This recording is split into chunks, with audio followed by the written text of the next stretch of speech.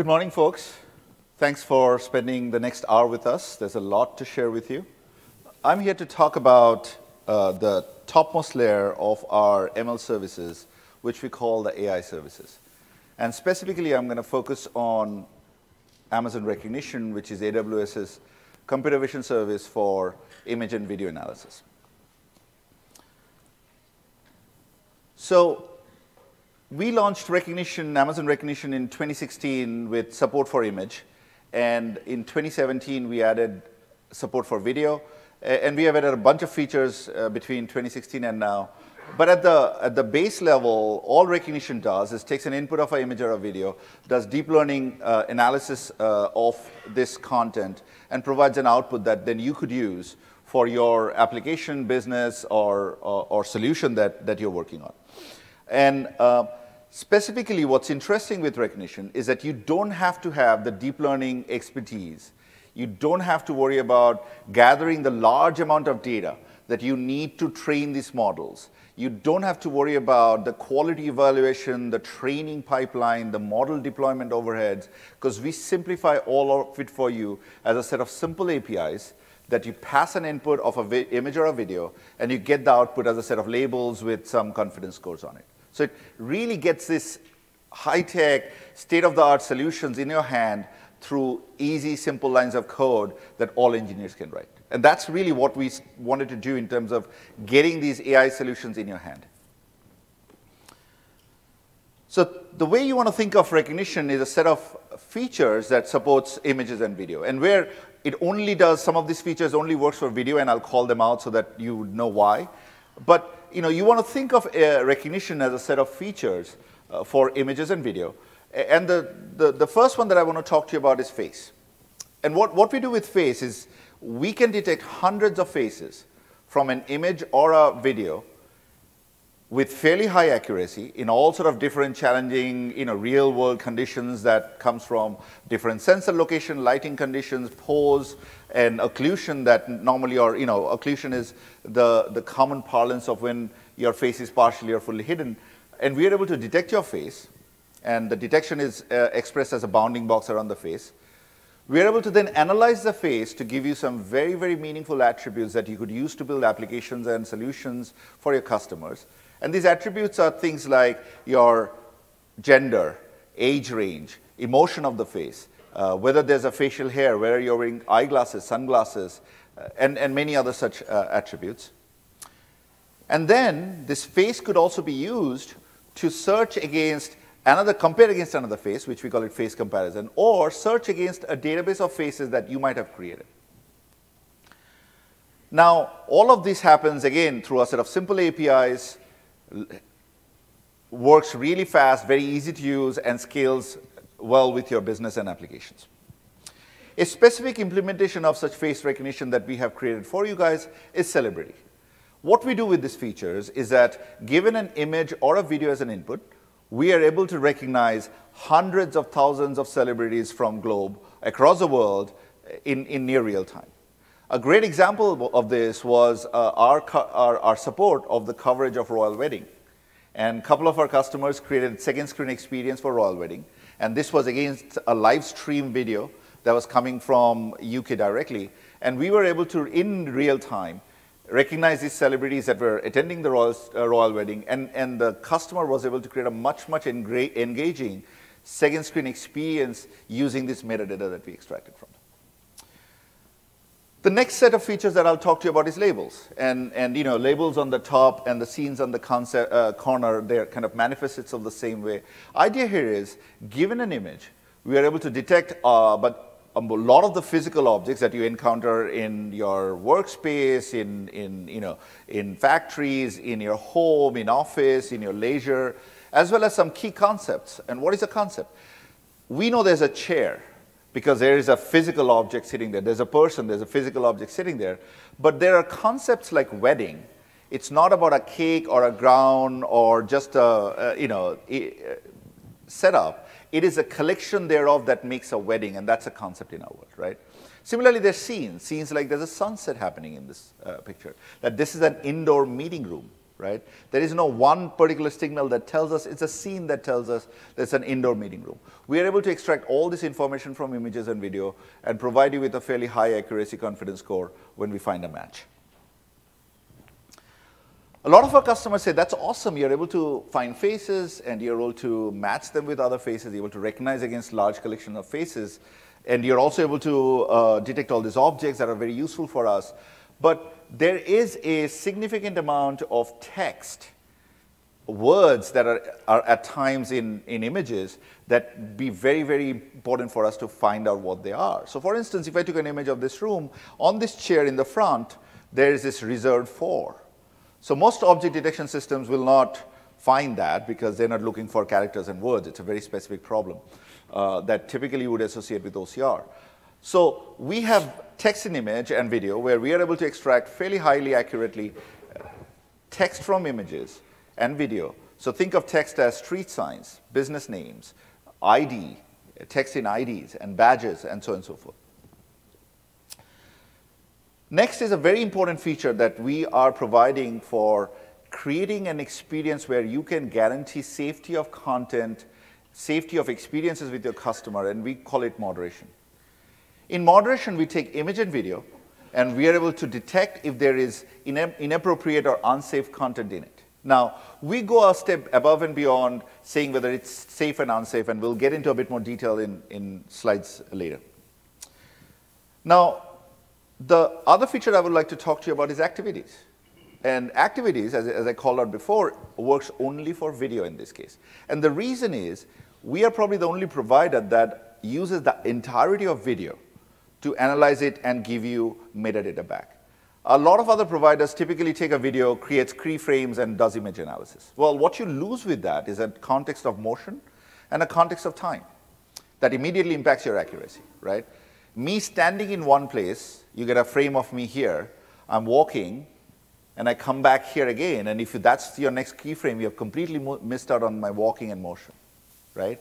Now, how you normally trick that is that if I'm in an event like that and you have the context of the event, you could probably predict that I'm walking with a low confidence. But what better than actually tracking my motion and saying that he actually walked? So we are able to use every bit of information in the video to provide you very fine-grained activities with fairly high accuracy.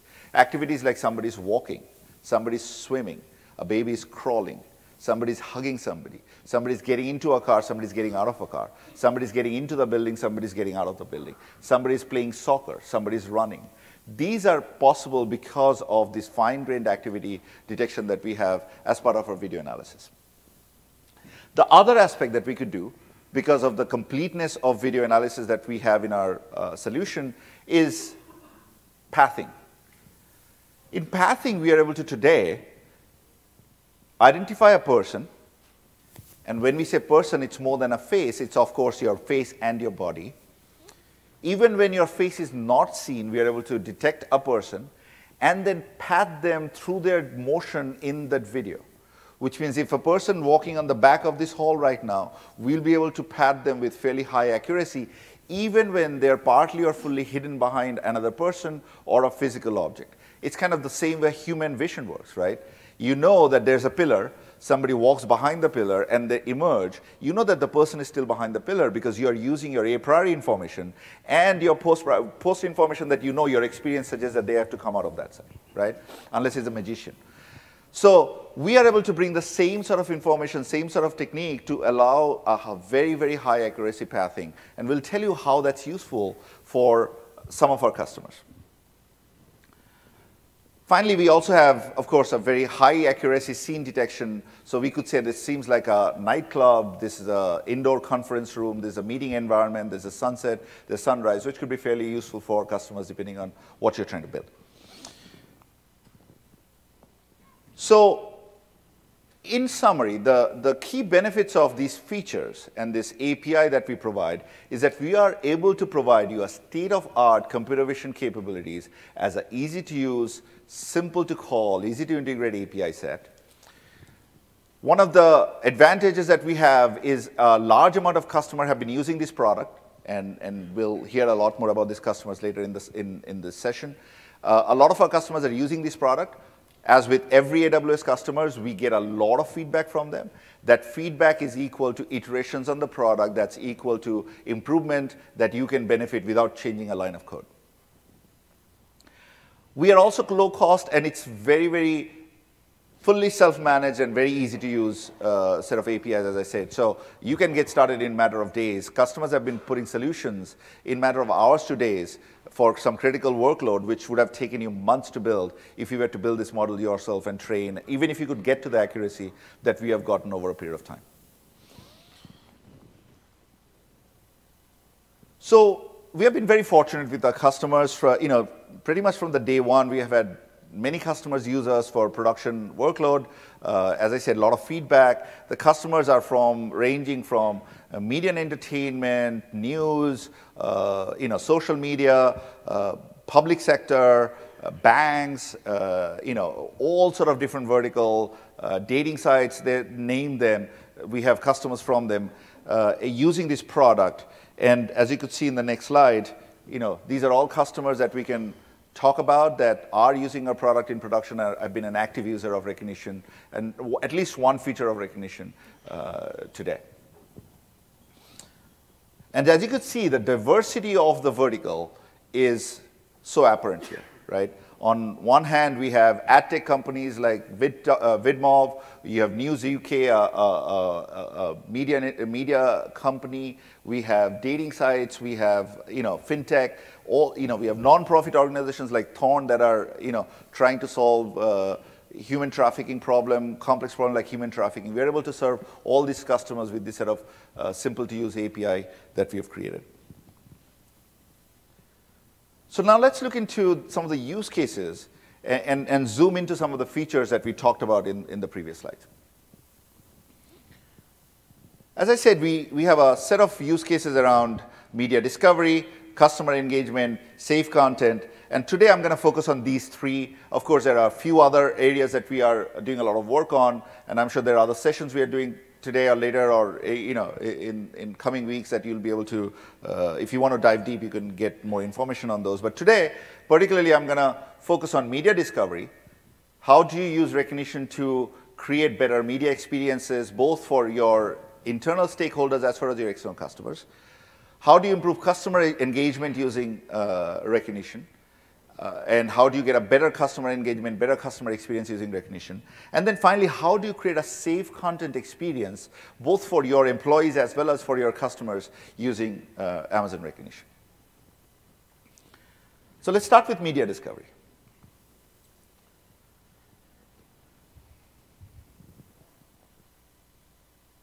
I needed an Alexa to tell it next slide. I'm not used to clicking. So media discovery, you have to solve a few problems if you're in the business of media. You can use Rekognition for live events. As I told you before, we had an amazing experience that a couple of our customers, Sky News and New York Times, created using Rekognition to create a second screen experience for the royal wedding coverage that essentially use celebrity recognition. You might have to create solutions for large media libraries and archives for your editorial content, for content discovery for your customer, as well as your other internal stakeholders. If you're in the business of dealing with user-generated content or social media, you can use Rekognition out of the box. And we'll talk to some really fun examples and use cases around those. And then finally, we're seeing a lot of use in kind of the ad tech, particularly in the domain of influencer marketing. And what influencer marketing tries to do, to just zoom into that a little bit, is that you have a lot of people that have a lot of followers in the social media. Their job is to target a product placement with these kind of ambassadors, as they're called, so that your product gets more eyeballs, right? And to do that, they need to understand if you want to put an ad on running, they want to find all these social media ambassadors who have images of running so that your product could be placed around them. Now, in the past, they were using human tagging. And if you look at some of the examples, and we have some examples that customers have shared with us, that when they were using human tagging, you could scroll through many, many pages and not a single image has anything to do with running. In fact, most of them had something to do with food for some reason. Whereas with recognition, once you pass these images through recognition and get the tags from recognition, now all of your images are related to running. So you could do a much better placement and much higher engagement and much better return of your investment for in these sort of kind of ad tech spaces. And that's what influencer marketing is trying to do. So the few tools the few needs and that you have in media discovery are who are in these images, what's in this image, and what's in the image, and we'll talk about what's in the image. There are various manifestations of that what and how you work with that, and then where. So for instance, this video frame from our Prime Video show now we can recognize in real time that these are the two actors that are present in this frame or this video or this image. And you could do this really effectively because we are taking the overhead of keeping this library updated. We add celebrities continuously. As we meet customers globally, they at times say, hey, I went to South Korea. There are a lot of customers in South Korea wanted us to cover South Korean celebrities. We came back, we had a set of South Korean celebrities that the system didn't recognize. And this iteration, this improvement happens continuously, which means you get to benefit from a much richer library with every call that you're making. Let's talk about the what's in an image. The what's in an image, from our perspective, manifests in a couple of ways. One is what we call the object and scene detection. Here, given an image or a video, we are able to find that there is a person in this image, there is a car or automobile in these images, there are skateboards, and there is road or asphalt in this image with fairly high accuracy. We are also able to find these concepts and scenes seem like there are a lot of architectural pattern in this image. Seems like there are some sporting sort of an activity happening here because this person is doing a skateboard. That there are parking in this scene somewhere. And then there is, because of the automotive, we also believe there's something related to transportation in this image. More scene, where, right, is, look, it's in the downtown. We believe this is a downtown, an urban center sort of a area, right? This is a city. Based on the buildings, we are predicating that this is a city scene, that there is a road here that this event is happening on.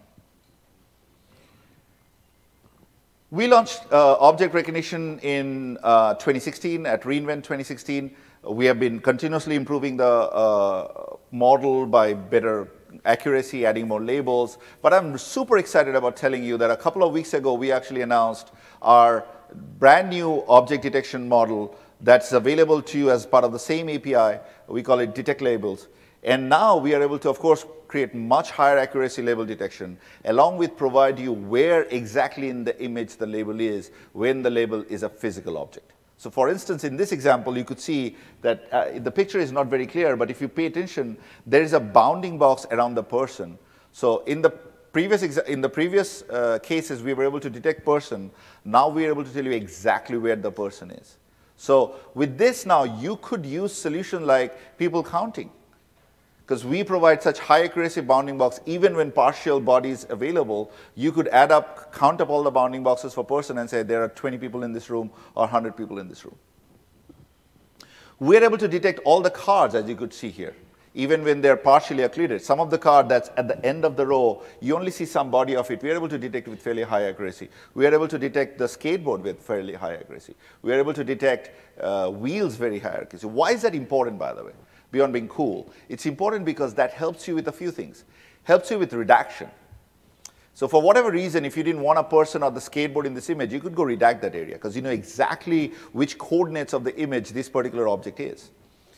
Helps you with product placement, because typically what a lot of a customer tells us, I need to insert an ad, insert a text, insert something else on this image, and you don't want to overlay it on top of a person's face. So now you know where the person is. You could overlay the ad where there's a lot of empty spaces, right? So things like this could be done because now we are able to provide you localization of these objects in an image. Super excited about this. Also, what it allows you to do is get into a much more fine-grained analysis of image and video. Because of our bounding boxes, we are now able to find out where a person is, where the ball is. We already know that they are running or they're playing soccer. So you could now get into the wealth of world of sports activity, sports analysis with this tool fairly out of the box.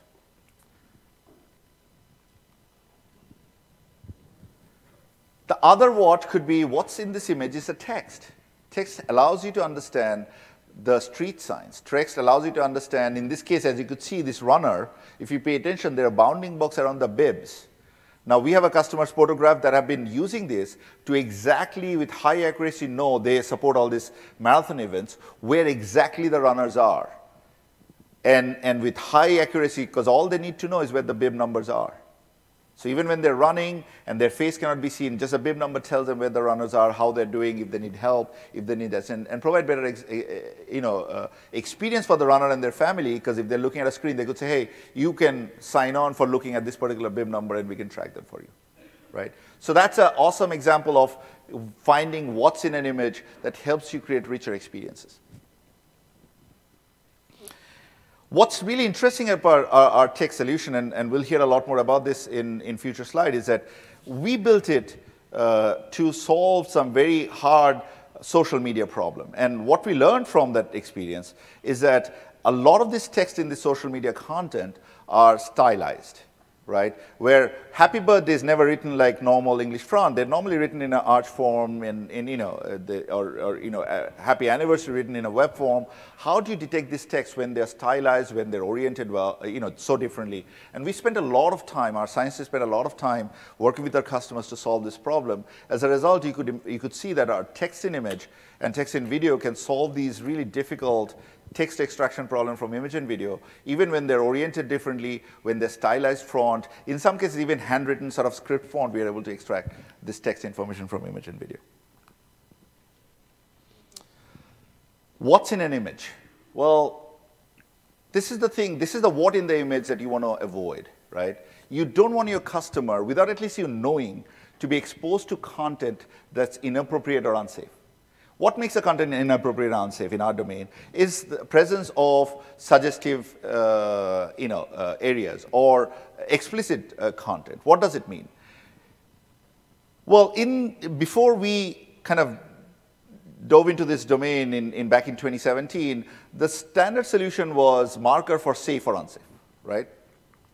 One of the things that we realized is that that's extremely subjective, because what could be safe for you could be unsafe for the person next to you. What could be unsafe for you could be completely safe for the next person next to you. So we decided to create the product with a little more control back to you as a developer, as you as a customer. And the way we do that, we not only tell you that there's a suggestive content, we tell you why we think it's a suggestive content in a hierarchical relationship.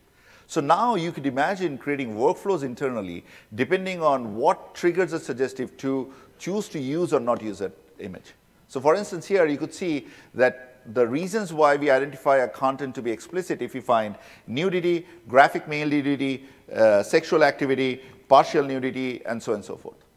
The same way we detect suggestive content and tell you that we think it's suggestive because they're female swimwear or underwear, which now, if you're creating a fashion magazine or a product site for swimwear, you'll be perfectly okay with, even if it's suggestive. Whereas if you're creating a different site, you might say, no, I don't want this sort of content here. So you get to control, fine-grained control of what you show and what you don't, what is safe and what is unsafe. So we don't take a stance on what is safe and unsafe. We let you decide what is. We're providing you a lot more information that you could make this decision tree out of. Of course, nothing stops you from using the top-level labels to decide what you want to do with it. But if you want to go deeper, you could do that too. So the granular output is better control for you. A great example of this is a dating site, Coffee Mate Bagel. The interesting problem they have to deal with is that there's a lot of challenges in making sure that their customers are not seeing inappropriate content. Because the moment a site like that starts showing inappropriate content, it's a loss of trust of customer. So they worked with us, and they have built a solution that they're able to provide high accuracy solution for their customers, a much better customer experience, a much safer customer experience, a guaranteed customer experience that they are able to provide using content moderation from Rekognition. Now, so this is kind of what media discovery is all about, with how you could use Rekognition for media discovery. And now, that we are discussing media discovery, I realize there is, I actually don't know of any expert that could talk about it more credibly than my good friend and CTO of Pinterest, Vanya I knew I would do that on that last name. Vanya, I wouldn't bother him. It's my pleasure and privilege to invite Vanya to the stage now and give him the control. You should say your last name. Thank you. Thank you. I'll have a little quiz for Ranju on my last name after the talk. So, hi everybody, I'm Vanya. I'm a CTO at Pinterest. I'm here today to talk to you about our collaboration with the Rekognition team, and specifically what I was thinking about talking is about the process of deciding how to outsource certain part of your stack to another company, which is a scary thing for a company like Pinterest, but also I'm sure that companies that you're in, that process, the decision-making of what you do in-house and what you do with a partner, it's really important and kind of defines your product in many ways. So what I'm going to do is I'm going to give you a little context on Pinterest, just to set the environment. First, I'm going to describe Pinterest as a data. What data do we have? And then I'm going to go a little bit in the product and see how the product looks. So that context is there so that we can then dive a little bit in the technologies that we are using at Pinterest to power the product. And then I'm going to talk about the decision-making of what you do in-house and what you outsource to others. Okay? So Pinterest is maybe one of the real large-scale data companies. So we're one of the, I would say, one of the top users of AWS, and that is because we have a tremendous amount of data. We have about 175 billion pins. Okay, that's a number that's really hard to comprehend. Our brains are just not made to work at that level. Those are objects that people bring to a system, and then we have about 250 million monthly active users. Okay, most of the content is brought by people uploading. We have also content that users bring in. We are mostly mobile these days, and our goal is to help people discover and do what they love. So I want to contrast the Pinterest goal to other companies because we don't really want people to spend time only on the platform. We want them to find ideas that then they will do in their real life. So how does this all work? Let's see. Oops, there's an animation there that's not working, but let's try again. So how does it, while you're staring at the white slide, I can explain to you how it works. So we have objects that are called pins. Those contain an image and a textual representation that people bring into the system, and they pin into boards. So those around 200 billion pins organized about 3 billion boards. Boards represent a grouping of the pins that the user wants to see together. And the very uniqueness of the Pinterest data set is that those boards represent very fine-grained attributes of the pins. Like the same pin can appear in a modern kitchen, it can appear in blue tables, it can appear in kitchen fireplaces, and this way we triangulate the real attributes of these images. At the very core of everything we do at Pinterest is our data set, because it's very, very unique, and such a scale and such a finesse of curation does not exist anywhere else. Okay? So we do care about, Pinterest is a very user-centric company, and that's where these slides come in. For everything we do, we take it from a user experience standpoint. We want to make sure that we give the best experiences to our users, and that's why in a recent survey, we have ranked among the top brands in the US, according to our consumers. Okay, so At the core of Pinterest is visual discovery. And visual discovery happens in multiple different ways. Through search, where the user can use part of an image or the whole image to search for other content, or through personalizations, where we take users' past interactions on the platform, and then we build specific queries to find content, okay? The process, in general, we call visual discovery. And through the next couple of slides, I'm going to give you a couple of examples of technologies that we do in-house to facilitate this process. Our products are best of breed. Continuously, in evaluation, both internally and externally, our products perform much better than some of the larger competitors. So we use convolutional networks in many, many different ways. You know, at every point of time, there are thousands of models that are trained, deployed, and tested. I think the majority of models in production are actually those that you have in experimentation and not those that are deployed to users. We use convolutional networks. One of the problems we solve is image classification. We have taken the state-of-the-art image classifications algorithms out there, and we have adjusted it particularly for the Pinterest data set, and we're getting much better results than out there. So in image classification particular case, we have decided to build something in-house because we can take advantage of our data in a different way than what's some more generic algorithms, including those that are built by our friends at Rekognition. We also have unsupervised and semi-supervised ways to extract features from images and figure out, you know, in some metrics distance space, what are similar images and what are different. There is a whole set of methods that we use here that capture different kind of interactions in our data set for supervisions that we combine eventually into our products to provide content to our users. Finally, we do object detection. We use algorithms like Faster Ridger's CNN architecture, which does jointly the segmenting of the image and the classification. We've had really good results with that. And here again, we have taken more standard network architectures and we have modified it to use Pinterest graph and the specific of the Pinterest images to get better result. This type of things we do in-house. All of that is then combined in a product like Lens, where you can snap a photo of an object and we'll give you similar content from the platform. What happens here is offline. We analyze the images, we segment them, we find the objects, we classify, we build an index of that.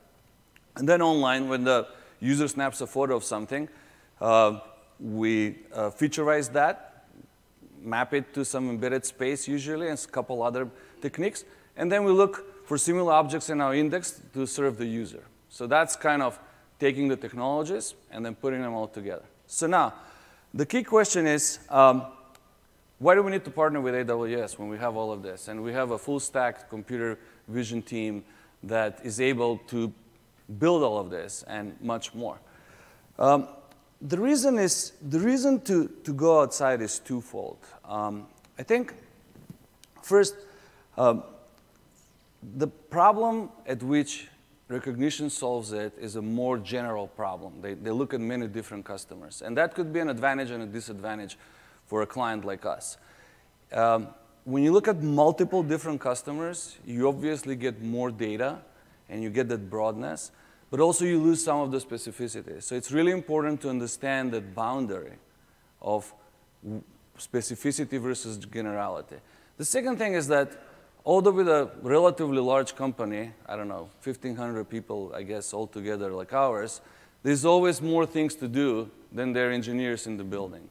So we have purposely focused our engineering resources to work on the key advantage for our users based on our data set.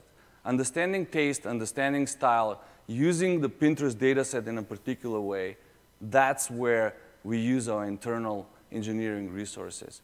For things like moderation, the detection of bad content, there is no particular advantage from the Pinterest data set for us to use so that it will be worthwhile for us to develop in-house. And then by working with Amazon and having a close relationship where we give them feedback on what's going on, we take advantage of the broader set of users where they have other data set to find this bad content on the internet.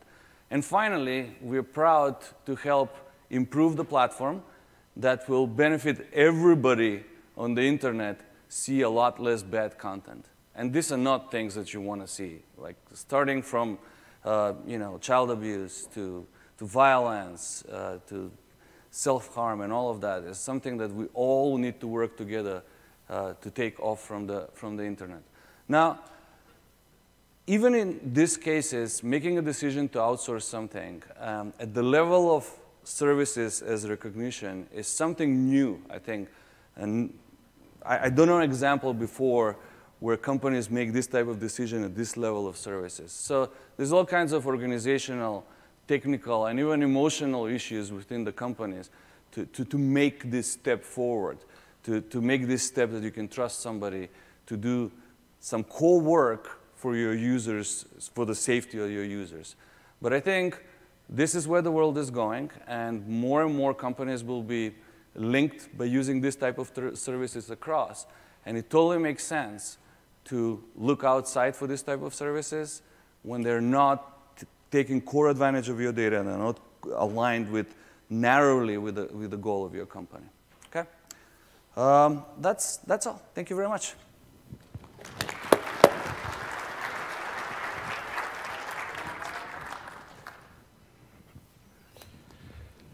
Before I move on, how many of you use Pinterest? So raise your hand, please.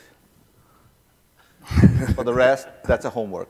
I have, I'll tell you, I've been using Pinterest on and off. I'm not a serious user, and then last year I started a fairly major house remodeling, and my designer, the designer I was working with, her first thing was to send me a set of pin boards to say, look through these and find what is, and I've been amazed with the quality, the experience that Pinterest creates, the lens capability.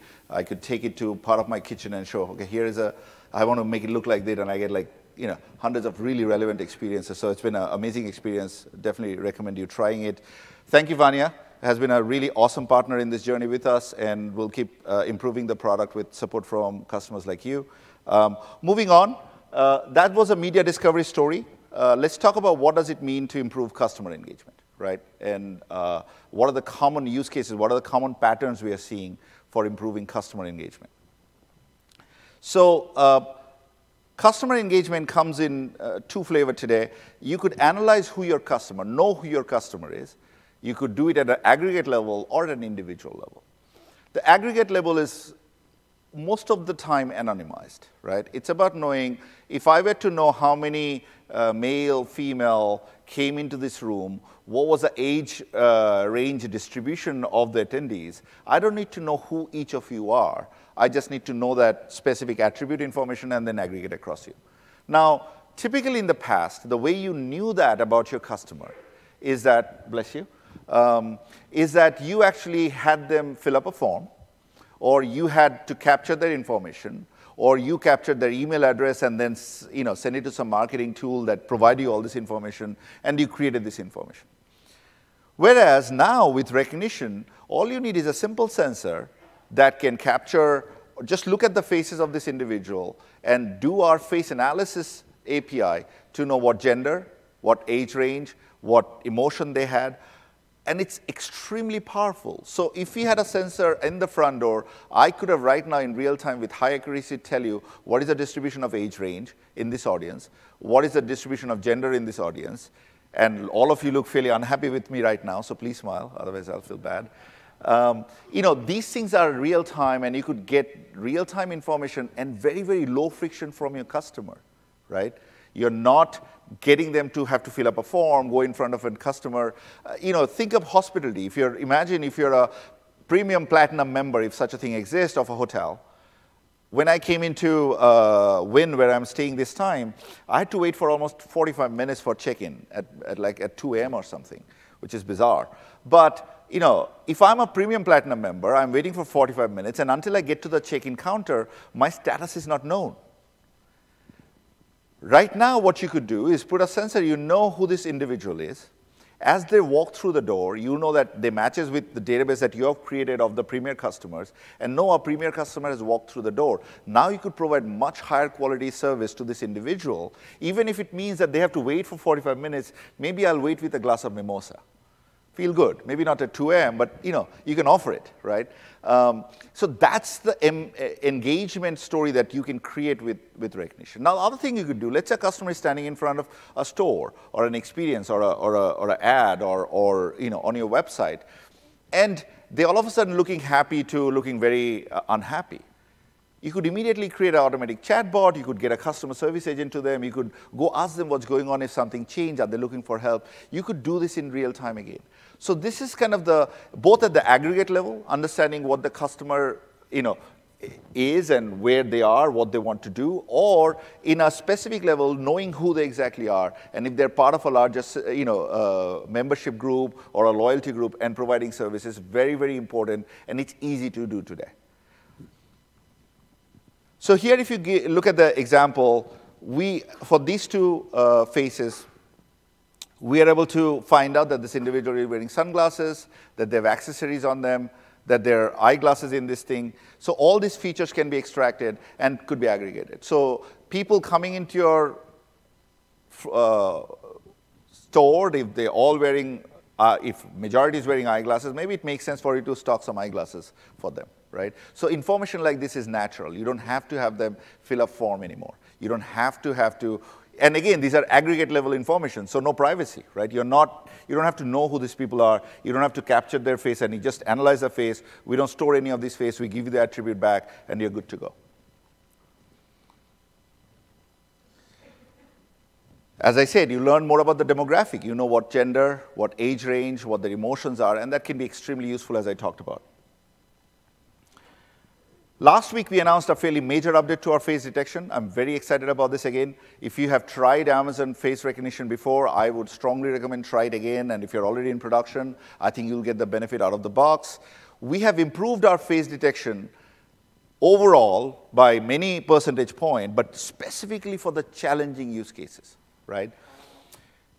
What are the challenging use cases? Typically, the biggest area of concern, the biggest area of adversity, if you may, to deep learning-based face recognition or detection comes from 3 areas. Pose means if you have a camera that's pointing here, you're looking up my chin, it's not really good for finding a face or recognizing a face. A lot of physical and face or environmental concern creates noise, which noise could show up as illumination. Right now, you guys can see my face because this auditorium is specifically built with all the light pointing at me, I actually don't see your face that well. Because to me, your face is against the backdrop of a very bright light. So illumination is a really difficult challenge at times for face detection and recognition. Of course, the final is blur and occlusion. Now, this could happen because somebody gets too close to a camera and it's blurry. Or their hair is coming in front. If I put my face in front of my hand in front of my face, it'll cause different sort of occlusion. Finding faces in them and then recognizing them is a hard problem. Well, with this release that we launched last week, we are able to create much higher accuracy detection and recognition for all these sort of very, very challenging use cases. And you get to benefit that without any lines of code, as I said. Just go use the API. Out of the box, it works for you. And it works for both images and video. Natural benefit of higher detection, higher accuracy detection is higher accuracy recognition. And again, the way you want to use recognition is to verify your customer, right? That could be done by either saying registration. I know when we had reInvent and the New York Summit, not reInvent, New York Summit for AWS, we actually created kiosks for face recognition where customer, when they registered, if they upload a face picture, they could just walk up to the kiosk and get print out of their badge. So they didn't have to go stand in a line, talk to somebody else, provide their last name, first name, and all that information. Just face recognition could get them the badge. So this is about getting a better customer engagement, customer experience. Imagine the hotel story that I talked about. If you were to build a solution for your best customer, and this could happen for any retail space that you manage, knowing who your customers are and providing the best quality of service is essential, and you could do that today. Now, this comes in 2 flavors. You could compare one face to another face, which we call it face comparison, or you could compare one face to a collection of faces that you might have already created. Now, something to remember here is that recognition, your data is yours, which means we do not use your data for training or improving our model without an explicit consent from you. And that's a very, very important distinction to keep in mind. So in terms of security, privacy, you get the best of the breed while you continue to get the best of accuracy, ease of use from our solution. A great example of know your customer is Ayla Credit. They are providing a bunch of finance solution to their customer. And the biggest challenge they had is that their customer base is fairly demographically diverse. And they tested all face solutions that are out there. They found Rekognition to be significantly better than any of them, and hence they're able to provide a much better customer engagement story today using Amazon Face Recognition. K-Star Group, I really love their solution. It's so innovative. So they have created a face ticket service. So they manage these live events and concerts and all the stuff. Here now customer can buy a ticket and their face becomes the ticket to admission. So it provides a much higher engagement, much secure experience, and they're able to roll this out using our real-time face detection, face recognition solution. Let's talk about how we can get started. So we covered those 3 areas as I talked about, right? Safe content, moderation. We talked about media discovery. You heard Vania talking about how Pinterest is making choices for themselves in this domain. We talked about customer engagement using face. You could use all of this today. These APIs exist in multiple regions. I'll talk about that a little bit. How do you get started? You could go to the Rekognition console, and that URL up there. And you can try out the product for yourself, upload your own images, and there's a bunch of experiences we have created. You could try it out quickly. You could start with a CLI. You could start with an SDK. Very easy to use. You could literally get it in production in a matter of days to weeks, depending on what problem you're trying to solve. Let's talk about getting into a bit more of the technical detail here a little bit. We see a few technical design patterns emerge in how customers are using us. As you know, probably worth calling out, Rekognition actually supports 2 inputs, both for image and video. One is for image, we allow you to upload the binary image object as a base64 object. We also take S3 URL as an input. For video, we can take an S3 stored video for archive video or a live stream input for video. So these are the 2 formats in each of them we support. Now, this example shows you where image or video is already stored in S3. If you want to do a direct upload, at this point you could call a Lambda trigger function.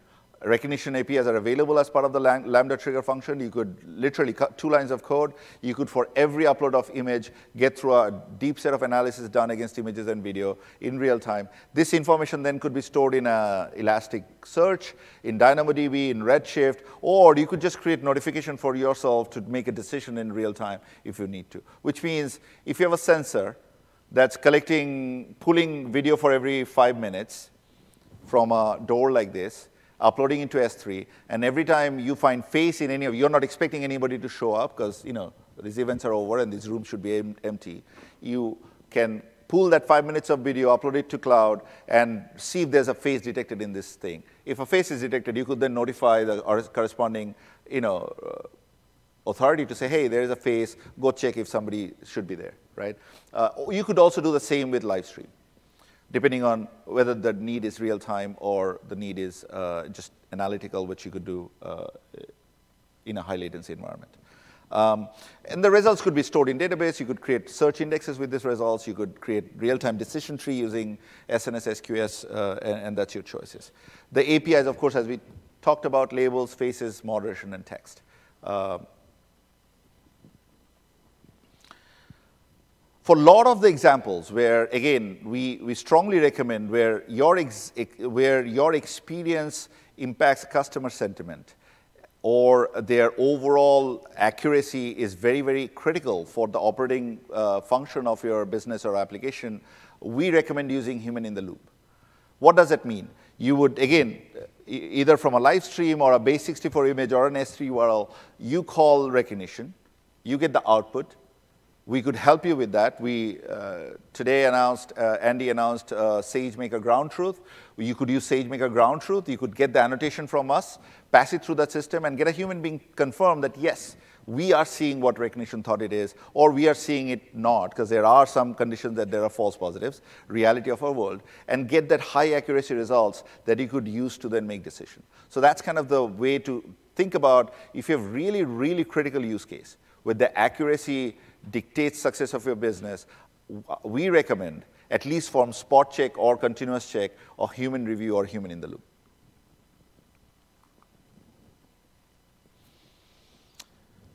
This is a great example of Rekognition for streaming video. And this actually is the close to the reference implementation that supported the royal wedding event that I keep talking about. And the idea here is that you could get a live stream feed. Rekognition today supports Amazon Kinesis video stream. So you register your live stream with Kinesis video stream. You provide us the ARN. We are pulling Kinesis video stream to see if there's any stream from your particular ARN, and then we, in real time, analyze this video. Today we do phased search against a collection that you might have created. Once we find a match or we don't find a match, we can create a notification for you, which you can use that to do a decision of yours. You could also do a get to see if the job is, if you have any information based on the SNS notification that you get, right? Similar workflow could be created for archive video stream. Of the archive video, not video stream, archive video, in the case of archive video, because of the length of video, it's an async workflow. So you start the job, you tell us which video file or video artifact you want us to process. We have a get API that you could poll to see if the job is completed. It provides you the state of the job. Once the job is provided, you'll get an artifact, which is basically the manifest of what we found in the video, which could be a set of labels and the time series manifestation of the label from the video. It could be people that we found. It could be objects. It could be things that we have found that are unsafe or inappropriate. And it could be text that we have found from the video. And that's all through 2 API calls. So to wrap things up, as we started, Rekognition, deep learning-based image and video analysis service. We are continuously improving this product. We are continuously adding new features. And if you guys have specific requirements, feel free to reach out to us. Let us know what your requirements are. Happy to support those. Some of the key benefits is that you are getting state-of-art capabilities, right? As Vania talked about, that the partnership with customers like Pinterest and others help us keep moving the envelope forward and keep a state-of-art solution available for you. We are continuously improving, right? As we get customer feedback, we have separate teams that are continuously working on each of these features to collect data, to improve these models, to solve the hard problems, the hard challenges that the customer is telling us we need to solve. And so you're getting this out of the box, no lines of added code needed for you. Our APIs are very easy to use. A lot of customers have given this consistent feedback. We have spent a lot of time thinking through how to make the API so easy that you don't have to worry about it, both in terms of how we manage the input as well as the output, allowing you to do a very, very rapid integration. The service is extremely low cost. Insofar you can build these solutions and host them yourself and run them, we believe you'll get a much better bang of your buck by using our services because we have taken a lot of care and attention to make sure they're running low cost. It's fully managed. It's a serverless. You just call the API, you're done. You don't need to provision. You need to manage your instances. You don't need to do any of those work. And then finally, I think it's a very important point here. Your data is your own. We do not use, share, look at your data, improve our model using your data unless we have explicit consent from you. So that's a very, very important distinction in my opinion. Rekognition is now available in 9 of these regions, so depending on your businesses, you can have Rekognition available locally, both images and video, and we are very rapidly increasing our footprint for all regions, and hopefully in 2019 we'll be in all regions that you can have AWS access to. Quickly, before we leave, these are some of the related sessions that we're talking about. Hope to find you guys at Venetian at 6:15. I'm going to tell you about the new service that we're launching today. We call it Amazon Textract. It extracts information from document, very different than what we have built with Amazon Rekognition. So hope to see you guys there. Wanted to thank you all. Thank you for the time, and thanks, Vania, for the time given to us and sharing your ideas. Hope to see you around. Thank you.